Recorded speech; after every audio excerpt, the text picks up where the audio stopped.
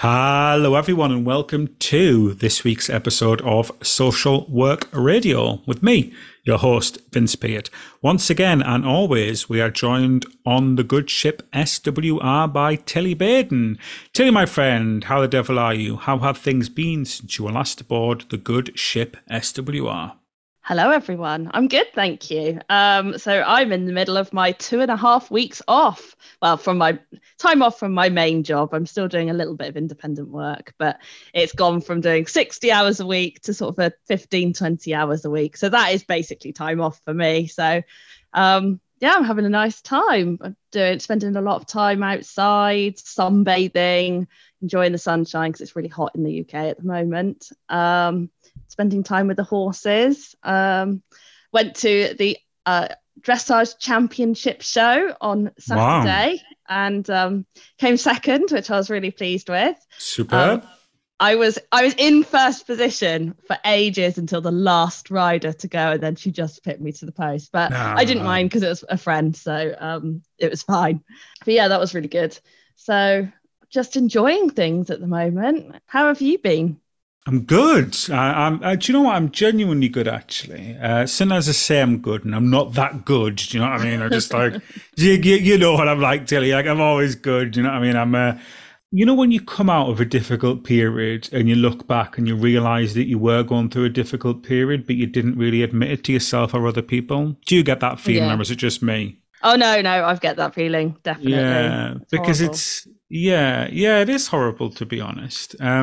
Because I think when you're a social worker and when you are used to being the strong person and the person who helps others, both in your personal and professional life, it can be difficult to admit weakness, can't it? Of course, yeah. And I think because of that, and I think because it can be difficult to admit weakness and to admit that you need help, sometimes when people try and offer you help, I don't know about you, but sometimes when people try and offer me help when I am in that position, I don't like it because I'm the one that always helps other people. I'm the one that always supports other people. When people try and offer me help, sometimes I can have a really toxic response, which is kind of to almost push them away and kind of hide my weakness and need for help behind like a steely exterior. But I kind of go overboard. Not only do I, it's a really toxic trait of mine, to be honest. So not only will I sort of say, well, I don't need help, but I'll kind of purposely try and prove that I don't need help. Is that me being absolutely weird? Or again, does that kind of make sense? No, I mean, I do the same thing. I'm glad it's not just me. I'm glad it's not just me. Definitely not just you. We're in that boat together. Yeah. And then so today, I'm working away at the moment as part of my independent social work. As you know, I do assessments all over the country. And I don't know whether it was, going to see Bruce Springsteen a couple of times recently. It sort of gave me a bit of clarity. I don't know, it's because I'm coming out of, that difficult personal time that I've sort of, about, and I've hinted at on the podcast a couple of times. Obviously, I'm not going to go into detail because it is very personal. But now that I'm kind of emerging from the other end, I've looked back and I've realized, I've been lucky to have a lot of people in my life that genuinely wanted to help, friends, family members, my best friend, my mum, my brothers, and so on. And I've kind of been a bit horrible with them, to be honest. I've realized that. And it's not been intentional, but it's been that protective nature. So I've done what I've always done in order to deal with things, and I wrote a blog. I wrote a blog about the importance of self-care today for the website. So you guys who are listening might want to go on mysocialworknews.com. I wrote an article about self-care, and it was kind of selfishly, Tilly. It was more to remind myself than anybody else that you do need to ask for help, because if you keep pushing people away and you keep storing up that pain, then you become the kind of hypocrite that we were talking about on the podcast the other week. And I have been a hypocrite, but emerging from that, I feel stronger because of it, because I can recognize that now. Whereas if I go back a couple of years when I wasn't as kind of aware of myself, I would never have recognized that. I would have always seen it as other people being the problem. I again, I don't know about you, Tilly, but I don't even like people asking me if I'm okay. Like, I'm going about my life and somebody says, Vince, are you okay? And I start thinking, am I not okay? Am I projecting this? So, yeah.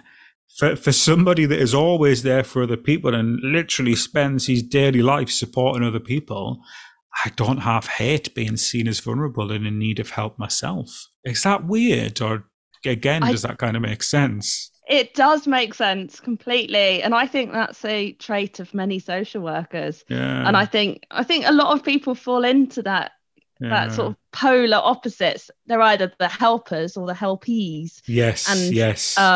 and social workers are often the helpers because that's why we chose our careers.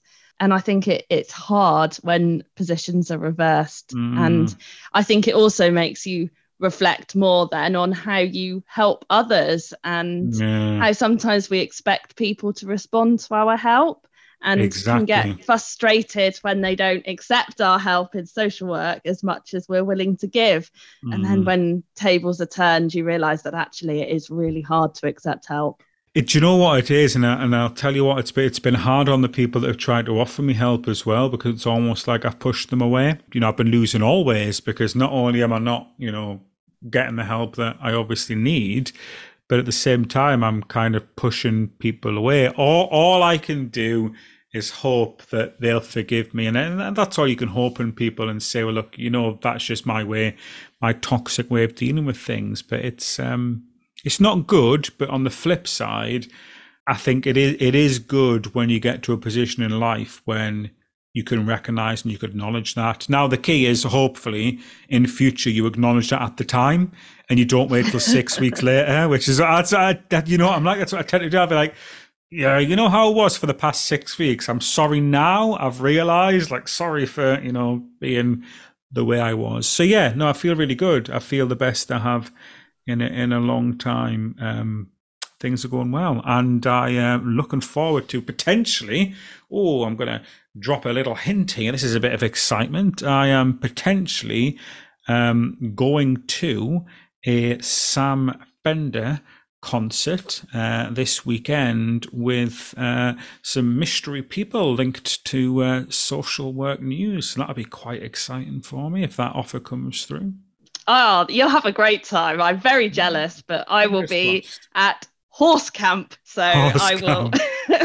How very different our weekends will be. You'll be living it up, partying, and I'll still be living it up, partying, but in a field, getting drunk in a tent. So that sounds very similar to a music festival, doesn't it? It's like, I'm not seeing it at a festival, I'm seeing it at St. James's Park. So, yes, very good. Right. Enough of, Vince's free supervision and therapy for today. Let us move swiftly on.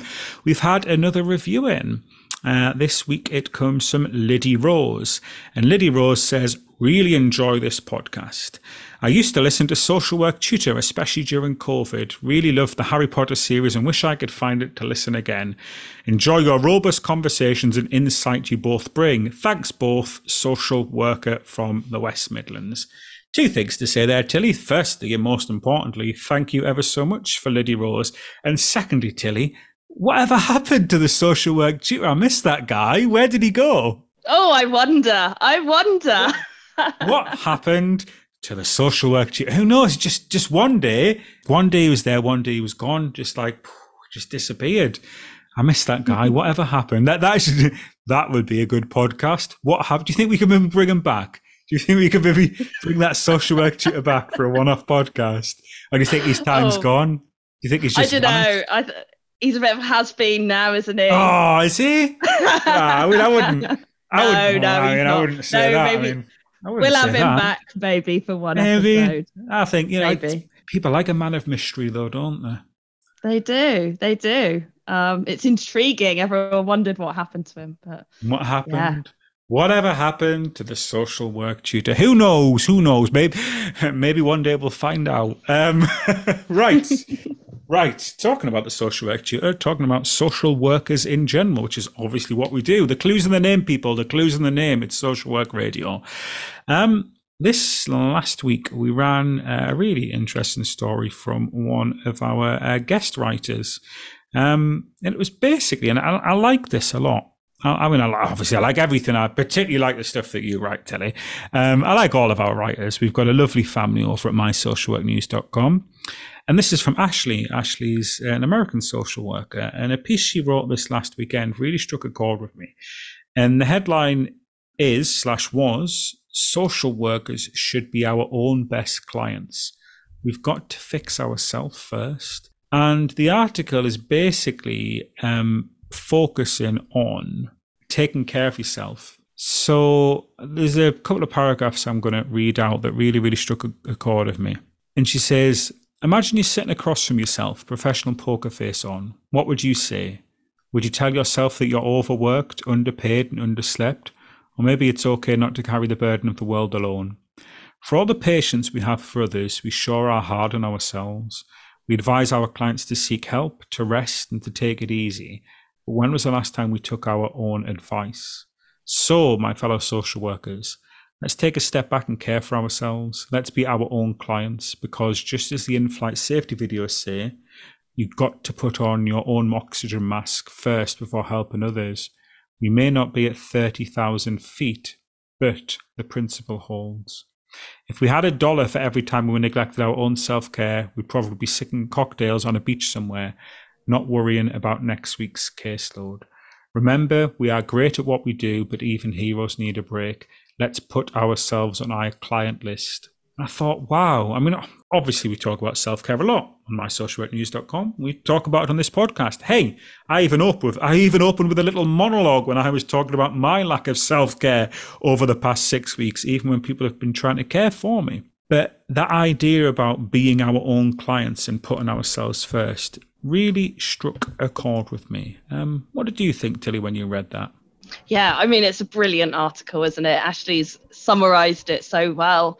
I think, and as you did at the start of the podcast, social workers really struggle when it comes to helping ourselves. It doesn't come naturally. It's uncomfortable, and it's probably one of the hardest things that we have to do. Well, I think personally, I'm rubbish at looking after myself. I'm the worst person to be talking about this. I frequently will realize that I'm not particularly caring for myself very well, but I'm good at my job. And it's hard when positions are reversed. Do you think it's a defense mechanism? Because I know for me that it's a defense mechanism, because it's almost like I worry about the levee gates being opened. I worry that if I admit vulnerability and accept help in one thing, that I will become weak, and somehow that will weaken me, that, you know, a chink in my armor will expose everything. That's where it sits for me. And that's why I kind of, if I can convince other people that I'm strong, and if I can project that image of strength, that if I can just keep going, just like on Finding Nemo, just keep swimming. That's sometimes how I cope with things in the social work, by being constantly busy. Because you know what it's like. I mean, I used to always get ill, not so much now because my social work jobs aren't as demanding as they were. They're demanded in a more sort of technical aspect. They take a lot more experience, but they're not as demanding as when I was a frontline social worker in a non-management position. That was when things were really, really demanding, when I had a caseload of 45 as a newly qualified social worker. In those positions, I could more or less guarantee that as soon as I had a week off work, I would get sick, because my body was running on adrenaline and junk food and sugar and caffeine, and I was drinking more than I should, and I was eating junk food on a weekend. But when I stopped, my body would like drop, and then I would get ill. Has that ever happened to you before? You've always got ill or poorly or felt down when you've had time off? So much, honestly. I think for the first 5 years of my career, that's what happened. Scary, isn't it? Every single period of time I was off, I was ill, or at least, even if I wasn't ill, I was just too tired to do anything. I think of it a bit like Pandora's box. It just goes in and you just shut the lid, you push it to one side, keep going, and then just leave everything else behind. I don't know what, it's worked so far, so I'm still going. Well, that is what I worry about at times, and look, the fact that I am, like I say, I am recognizing that I think these past 6 weeks has just been more difficult of me because of, specific personal things. Let's talk about self-care then. Is there a duty on social workers to take responsibility for our own self-care?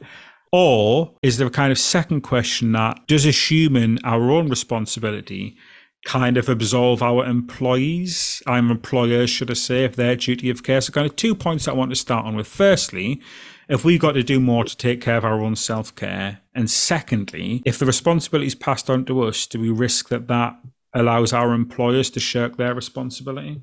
Yeah, I think there's a balance, isn't there? And it's everyone's responsibility. A bit like safeguarding. It's everyone's responsibility. True. I mean, you've got to look after yourself because no one else is going to. And you've got to make sure that you do set time for yourself. She says, like she does it for herself. But anyway, do what I say, not as I do. So you've got to prioritize your own well-being and make sure you set time aside for yourself. But equally, your employers have a duty to make sure that you're not feeling so overwhelmed that you can't do that. And I think that's where the dangers come in, especially in frontline social work, where you just don't have the time to do anything other than firefight on your caseload. Everything is just crisis management. And when you're working at that pace for so long, if you do stop, then you just get to the end of the day and you feel so exhausted and you don't have time to do anything that's proactive or healthy self-care. It's you rely on things, as you mentioned, your junk food, your alcohol, your binge watching TV, just things that aren't actually going to really help you in the long run. Do you know what? It's an interesting point you make there. I was talking to one of our guest bloggers, guest contributors, regular columnists who writes under a pseudonym. And obviously, I regularly speak to our columnists, as I speak to you, Tilly, but you write under your own name. But I regularly sort of liaise and speak with some of our anonymous columnists. And I was speaking to one the other week, and she said to me that she feels that she probably actually burnt out many years ago, but she's just been kept going. When she looks back and she looks back at her career, she thinks that she burnt out 2 or 3 years ago, but was just sort of running on fumes. And I thought, wow, what a dawning moment that is, because I wonder how many people have burnt out but just don't recognize it yet. Yeah, that's a scary thought, isn't it? Yeah. And probably really common. I mean, how many social workers, if you walk into an office in a local authority, you just look around and you think, gosh, actually, there's so many people that are sat there just really struggling. And I think that's become harder to see now when we've moved to virtual working. Yes, before, when everyone was in the office, you could tell if someone was having a bad time. Yeah. You only had to look across and see someone. Whereas now, with virtual working, and people can often turn their cameras off, even in video calls, you just don't know what's going on with people. And I think that's really scary. And I think we're going to lose more people because they won't have any colleagues to sort of tap them on the shoulder and say, come on, let's go and get a cup of tea. You don't look like you're having a good day.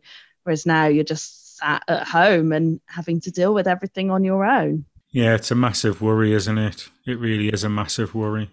Can you share, like, if sickness rates gone up, have they gone down? How have you seen that impact upon what you're aware of in your workplace? Yeah, so it's a bit hard to compare because I've changed jobs several times since COVID. So I wasn't I can't really do a before and after comparison. I think sickness rates have gone down, though, because with this virtual working, I think there's a lot more people that feel obliged to log on. And even if they're ill and you say to them, look, just take some time off, you're poorly, don't worry about it. They say, oh, well, I can muddle through, I can do bits, or I'll do what I can. I think there's a lot of people that are masking how they're truly feeling during virtual working from home. But I think in general, I mean, I'm not in a frontline social work team anymore, so stresses are very different.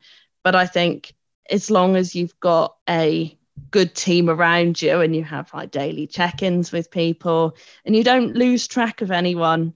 And again, I think that's easier when, like me, you're in a smaller team now where you can sort of spend that time with colleagues. Whereas when you're in a large team, I think it's very easy for people to get missed. And I think with high turnover rates with agency workers as well, it can be quite easy because I've spent a lot of my time, the vast majority of my social work career up in agency and locum and independent.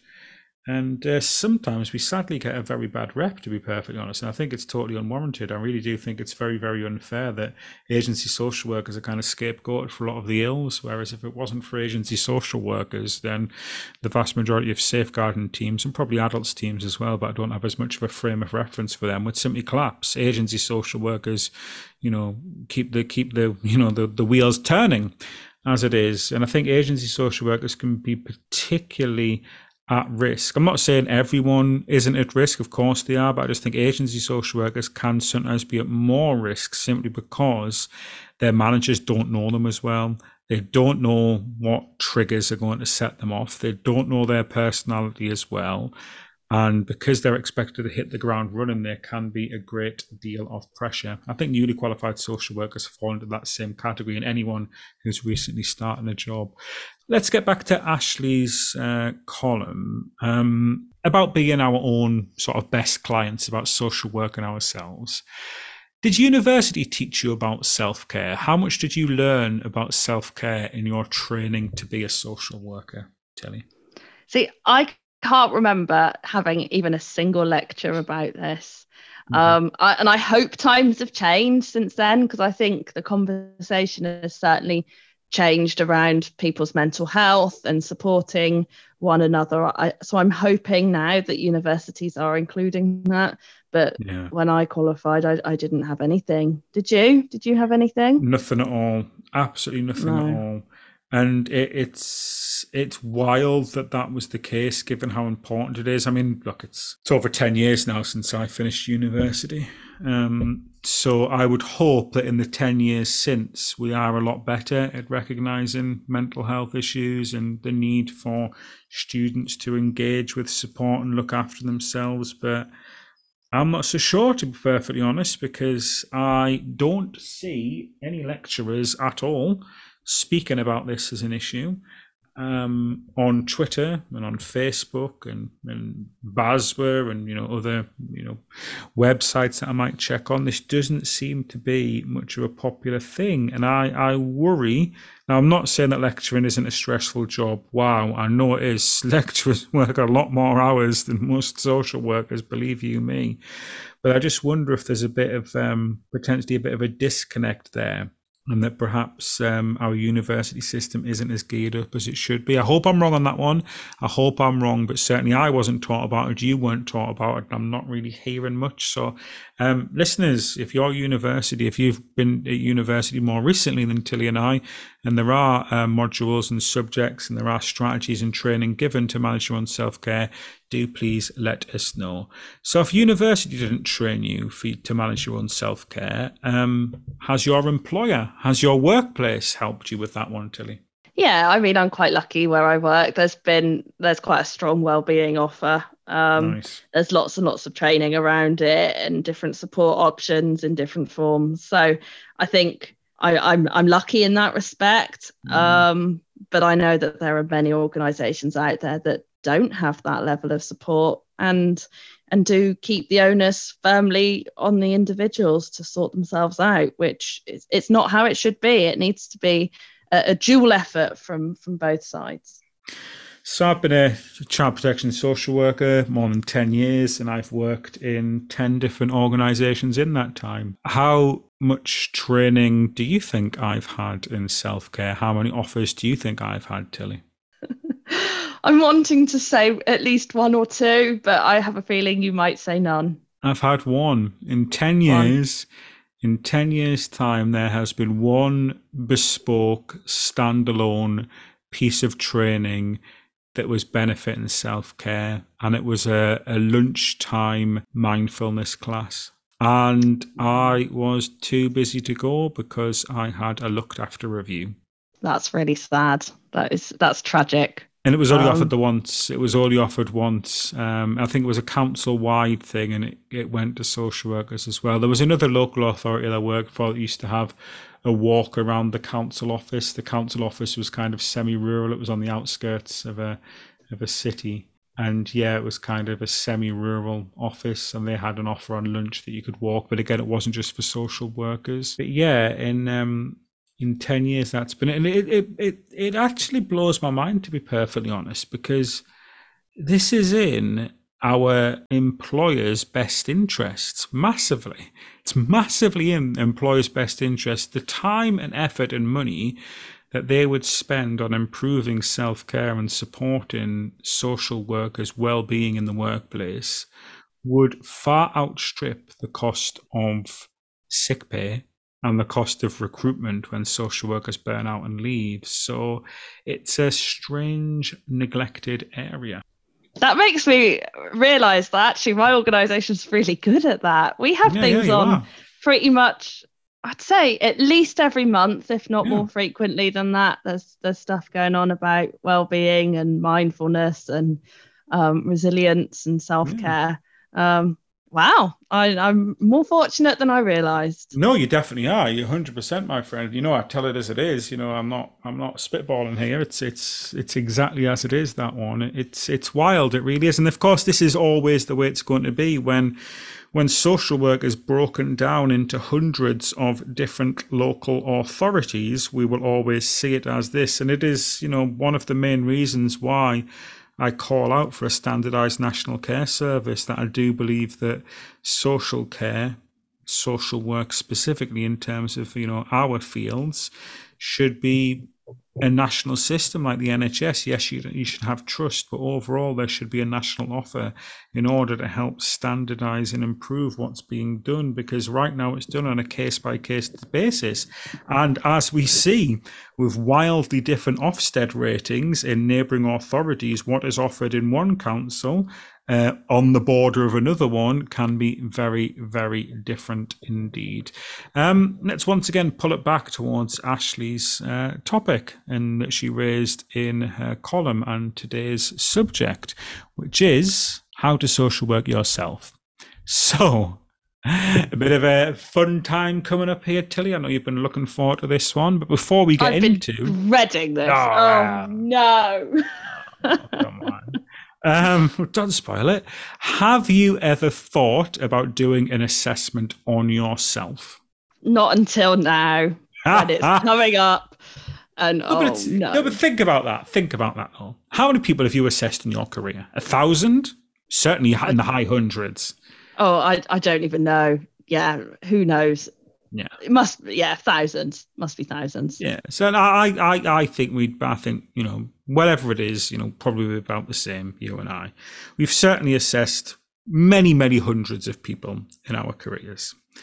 Now, in all the other people you've assessed, and all the time that you've put your 100% focus on understanding that person's needs, understanding what that person wants, understanding the risks that that person is faced with, and balancing them out between risks and protective factors, and following the social work cycle of assessment, intervention, review. Have you never once sat and thought, nobody's ever done this for me, and I've never done this for myself? That you have never once had your needs and risks and desires broken down into the way that you offer to other people on every single day? No, I've never thought about it, to be honest. And I don't know if that's because, I suppose, in adults, I'm working with people with care needs, and I myself don't have care needs. So I haven't ever really thought about it. But well, now's the time to think about it. Get your thinking cap on, because we're about to dive in. Are you ready for this? No, I'm not ready at all. Oh, well. But go on. Well, we've saved the role play up. I did tell you quite many weeks ago. This isn't role play. This isn't role play. Oh, but it is, though. This is not a role play, because I'm going to be playing myself. I'm portraying a kindly and professional social worker. Yeah, but that is role play. Well, see, are you? Hold the line here, listeners. Tilly, are you claiming that I am neither kindly nor professional?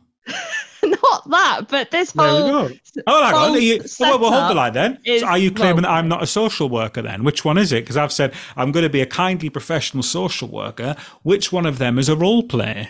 No, the situation is role play. Just because you're playing yourself doesn't mean that the situation isn't false and it's making me feel weird. So just get it over with. Come on. I promised you that we would do this. This isn't how you are coming into this assessment with the wrong mentality. This isn't something to be got over with. You are coming into this assessment with the wrong mentality entirely. I don't think you're being serious about this assessment process. Well, I mean, put your social work skills to the test, because there's a lot of resistant clients out there. That's exactly what you're doing. You haven't even got the care to disguise your compliance. You haven't even...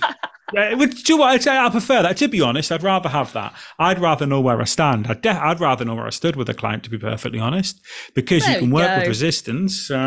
Yeah, you are being resistant. You're being evasive and resistant. That's the first that's going in your case records. You are. Do you know what? This is definitely the kind of assessment where I'd take a second social worker with me. 100%. Fine, I'm not gonna beat you up. You're all right. I'd bring a student for two reasons. Firstly, for protection, because I think you're the kind of person that would lie and say that you hadn't said things that I'd said. And secondly, I'd want them to see what it's like, how to deal with a difficult service user. And you are being incredibly difficult and obtuse right from the bat. Let's see if I can wear you down with my affection. Okay. Come on then, give it your best shot. Right. So, a 10-minute whistle-stop tour of the Common Assessment Framework. Are you ready for this? No. Go on then. Well. Actually, I better explain the Common Assessment Framework for our listeners. Most people I think everyone who's worked in child protection in the UK should know what the Common Assessment Framework. But for our overseas listeners who may not use this model, the Common Assessment Framework is essentially a triangle, and it looks at three different things that apply to a child. It looks at their developmental needs, their parenting capacity, and their family and environmental factors. So when me and Tilly, I put it to Tilly and said, we are doing this on this week's podcast. I said, Tilly, you find an assessment you can do on me and I'll find one I can do on you. But rather than going into a PAMS assessment or a parent assess or going down a capacity to protect or an age assessment or a Bernardo's DV, Raymond of the more specific ones, I thought I'd go with a generic one. So anybody who doesn't understand the Common Assessment Framework, if you literally just Google Common Assessment Framework, you will find it there. Now, Tilly, you are getting a buy on this one because we're not going to talk about child's developmental needs because you're not a child. So you have got off with doing 33% of this assessment. Does that make you feel a little bit better, my friend? Yeah, just a bit. So just to clarify, am I pretending to be a parent here? What am I? You're just yourself. You're just yourself. Because these questions, if you think of these questions, this is why I like the Common Assessment Framework. All of the things in the Common Assessment Framework apply to everybody. Even if you look at child's developmental needs, so that we're not going to be discussing this, but the child's developmental needs are health, education, emotional behavioural development, identity, family and social relationships, social presentation, self-care skills. In my opinion, for me, and I think for most people, those are just as relevant to everybody. Everybody's health's important. Everybody's education's important. Your emotional behavioural development's important. Your identity, your relationships, your presentation and self-care is important. Would you agree? Yep, it is. But we're not going to discuss that because it is child's developmental needs. So we're going to talk about parenting capacity, but this is kind of self-parenting capacity. How well do you look after yourself? Now, don't go too detailed here. Do you know what I mean? We don't want to be inappropriate, but I'm just going to go for this assessment just as an example, okay? The reason we're doing this, listeners, is an example of what we do with clients on a daily basis, but what we don't do for ourselves. And as uncomfortable as Tilly is, and Tilly's playing a role here, we know she's really, really excited about doing this, but she's playing the role, and you're playing it well. You are playing the role of an obtuse client very, very well indeed, Tilly. 10 out of 10 for your acting and role play skills today. So, parenting capacity, or in this case, self-care capacity. How do you feel you manage your basic care needs at the moment, Tilly? Are you doing well, or do you need a little bit of support? I'm doing roughly okay, I suppose. Roughly okay. Well, if this was a parent assessment score, you're a yellow for your self-assessment there. Yeah, middle of the road. Yeah. Middle of the road. Insurance safety. Do you think you manage your safety well? Do you think you take care of yourself? Do you think you look after your own safety needs? Do you think you avoid risk-taking behaviour as much as possible? Oh, no, I'm a massive risk taker in every aspect of life. Yeah. Give me all the risks. Live on the edge, me. Emotional warmth. Would you say you had? I mean, really, at this point, we could pull out the Rosenberg self-esteem scale, but I'm not going to go to that one because that's a bit too detailed. Emotional warmth. Do you think you've got the right emotional warmth in your life? Do you think you care for yourself in that sense, and you have other people around that care for you? I don't know, like perhaps your podcast co-host, maybe. Oh yeah. Well, sometimes he does. Well, sometimes he makes me do really weird things on the podcast like this. But no, I think I'm middle of the road, emotionally warmth. Yeah. Stimulation. Do you have adequate stimulatory activities in your life? Too many stimulatory activities. Too many. Like a cat, like a hyperactive cat. I know.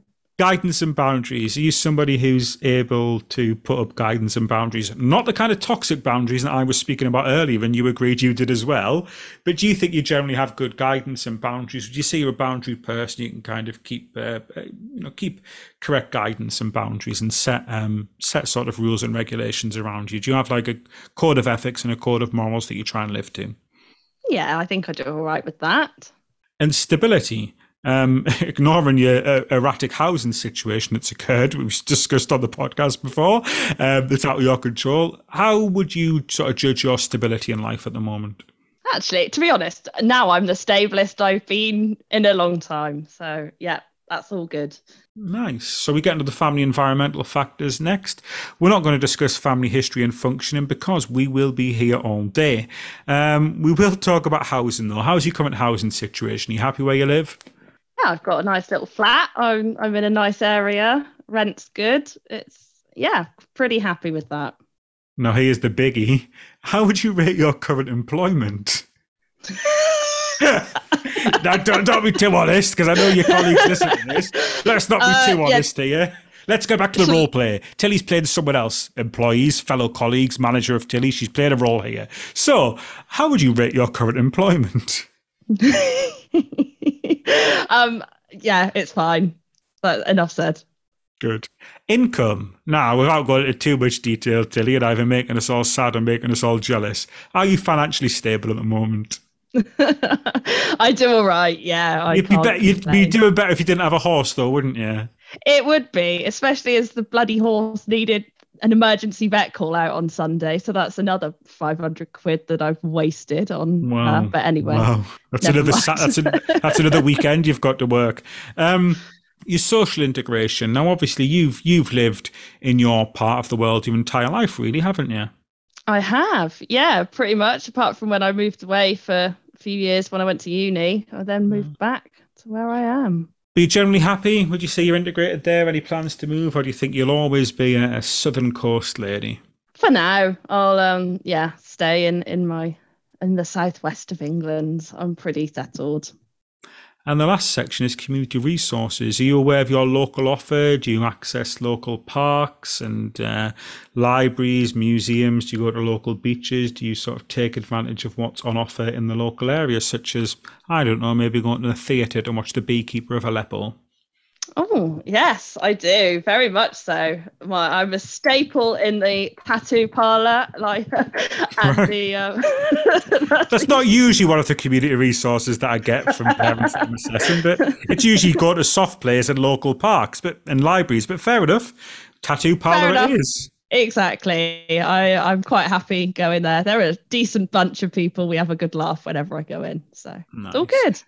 Now, I know that's been a whistle stop, and we said we would stay to about 10 minutes each. And obviously, we haven't gone detailed. We haven't got granular because that would be inappropriate given the kind of things we'd end up talking about. But the whole point of doing this, Tilly, and, I know we've joked about it being uncomfortable and so on, but the whole point of doing this is to get the point that Ashley was making, that how often do we have people ask those kind of questions of us, or how often do we sit and ask those questions of ourselves in terms of our life and break it down like we do with our clients every single day?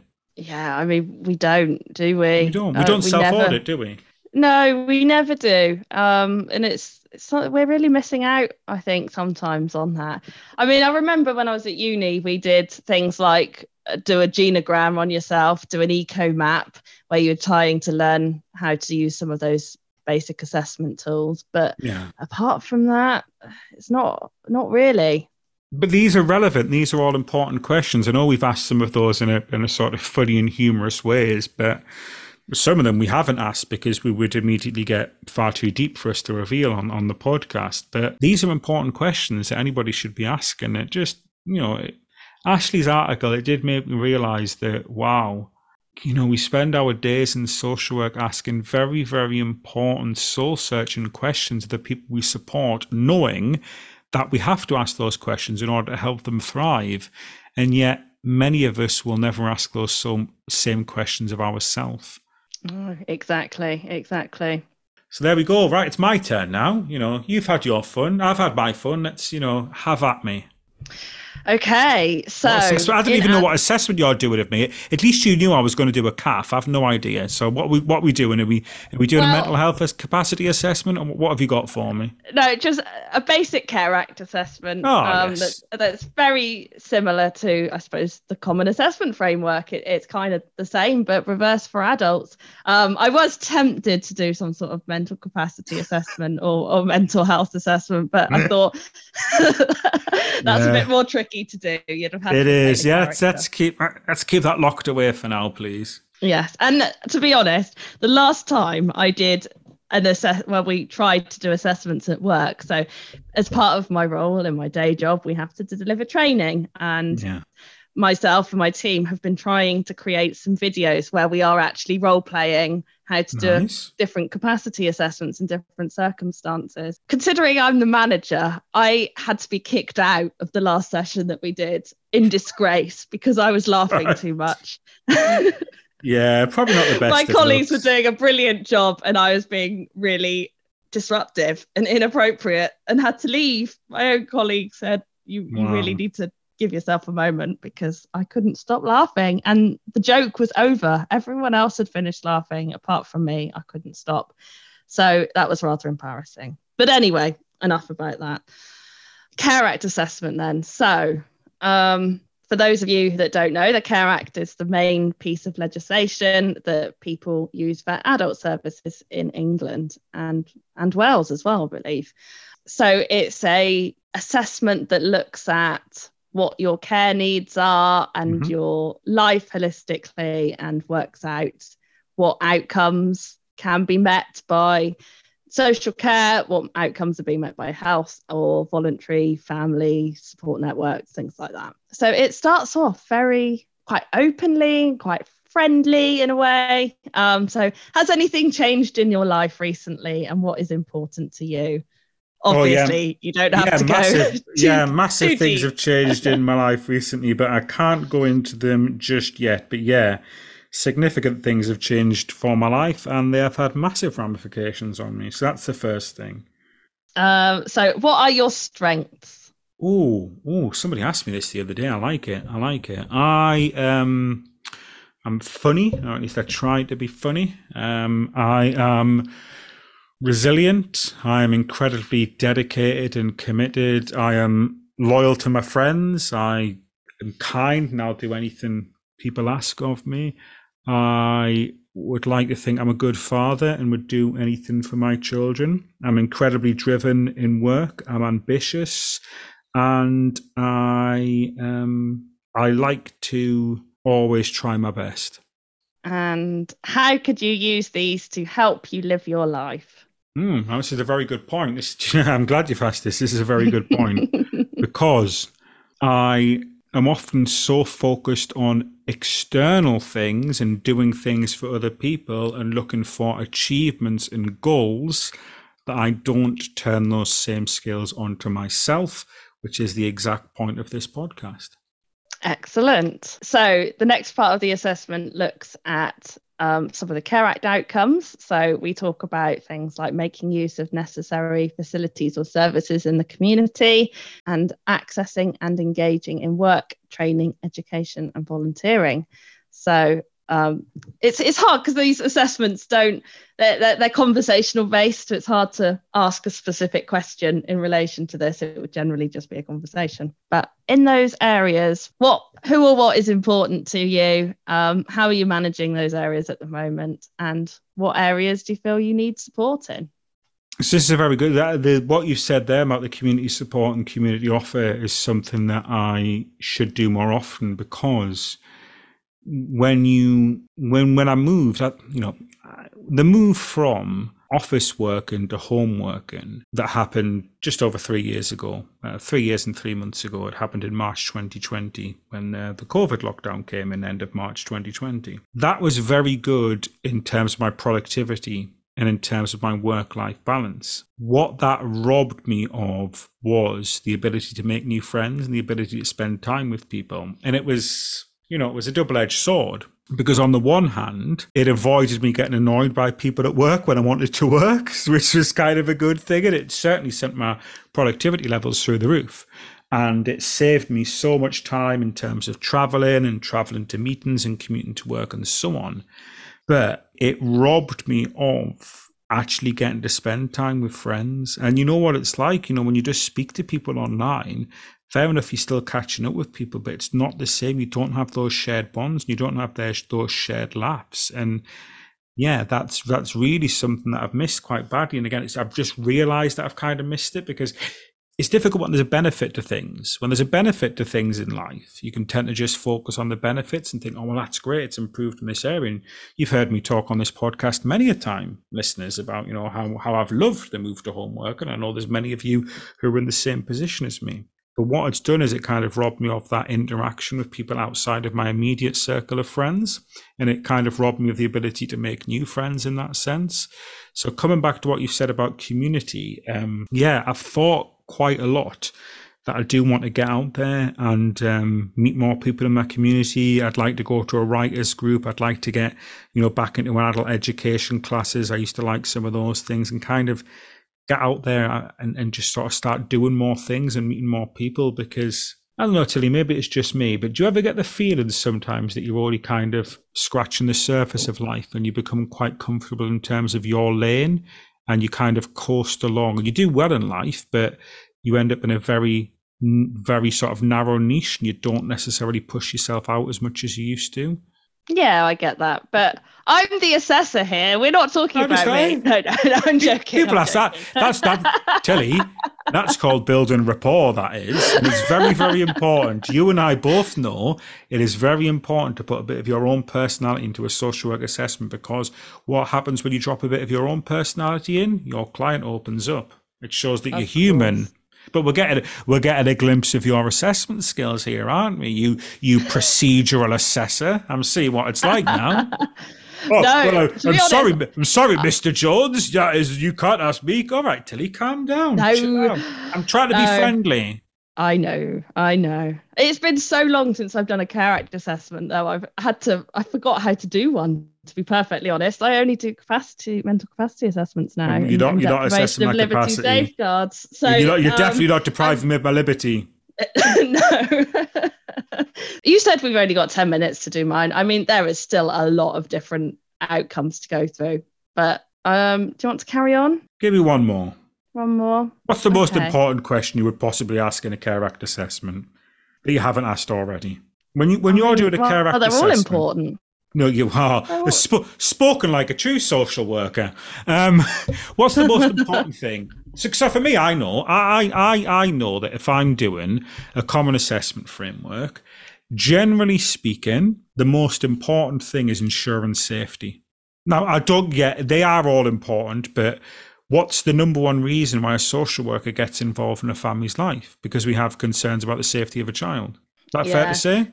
Yeah, see, it's different in adults because it's much more holistic and you're looking at care and support needs. So although risk obviously needs to come into it quite significantly, otherwise we wouldn't be involved. But actually it's more around well-being and supporting a person to live independently for as long as possible. I don't know, let's go with caring for others then. So who's important to your life and what can you do for yourself? And are there any areas that you might need support with? So who's important to my life? Well, the two most important people in my life are my two children. Everything that I do for them. I love them unconditionally. I would do anything for them to the extent where I positively spoil them at times. What support needs do I need? I need to not be as hard on myself and not be as hard on other people, because I have very high standards in life. As you know yourself, Tilly, as I have quite high standards, do I sometimes irk people by holding them to those same high standards that I have for myself? No, not at all, Vince. Of course, that's not you at all. No. And because of that, I can sometimes come across as being very blunt, can I not? Understatement of the year. Wow, rude. Some people might say rude. Some people might use the word rude. I wouldn't deny that. To the point. So yeah. From a good place, but people who don't know me that well don't always know that. So yeah, in terms of what I need, I think I need to dial it back a little bit at times and daddy chill and realize that you don't always have to be looking for the next big thing. You know, as we've heard on this podcast many times, listeners, and until you know me personally, so you'll know this as well. In my life, I'm always looking for the next thing. You know, is it, I'm going to do this, I'm going to do that, I want a camper van. There's always like a new project. Oh, Tilly, we're going to do this on the podcast, we're going to do this, I'm going to write this book, I'm going to do that, I'm going to have this new job. And there's always a focus. There's always a focus on the next big thing. What's the next thing I'm going to do? What's the next thing I'm going to do? It would be good if I could just say, well, actually, everything now is quite good, really good, to be honest. So rather than looking what's next, sitting back and just saying, well, actually, things are really good right now. You don't always have to be looking for the next thing like a hamster on a wheel to keep yourself occupied.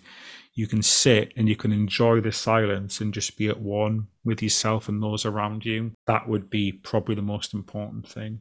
Yeah, it's about enjoying the journey, isn't it, rather than just the destination.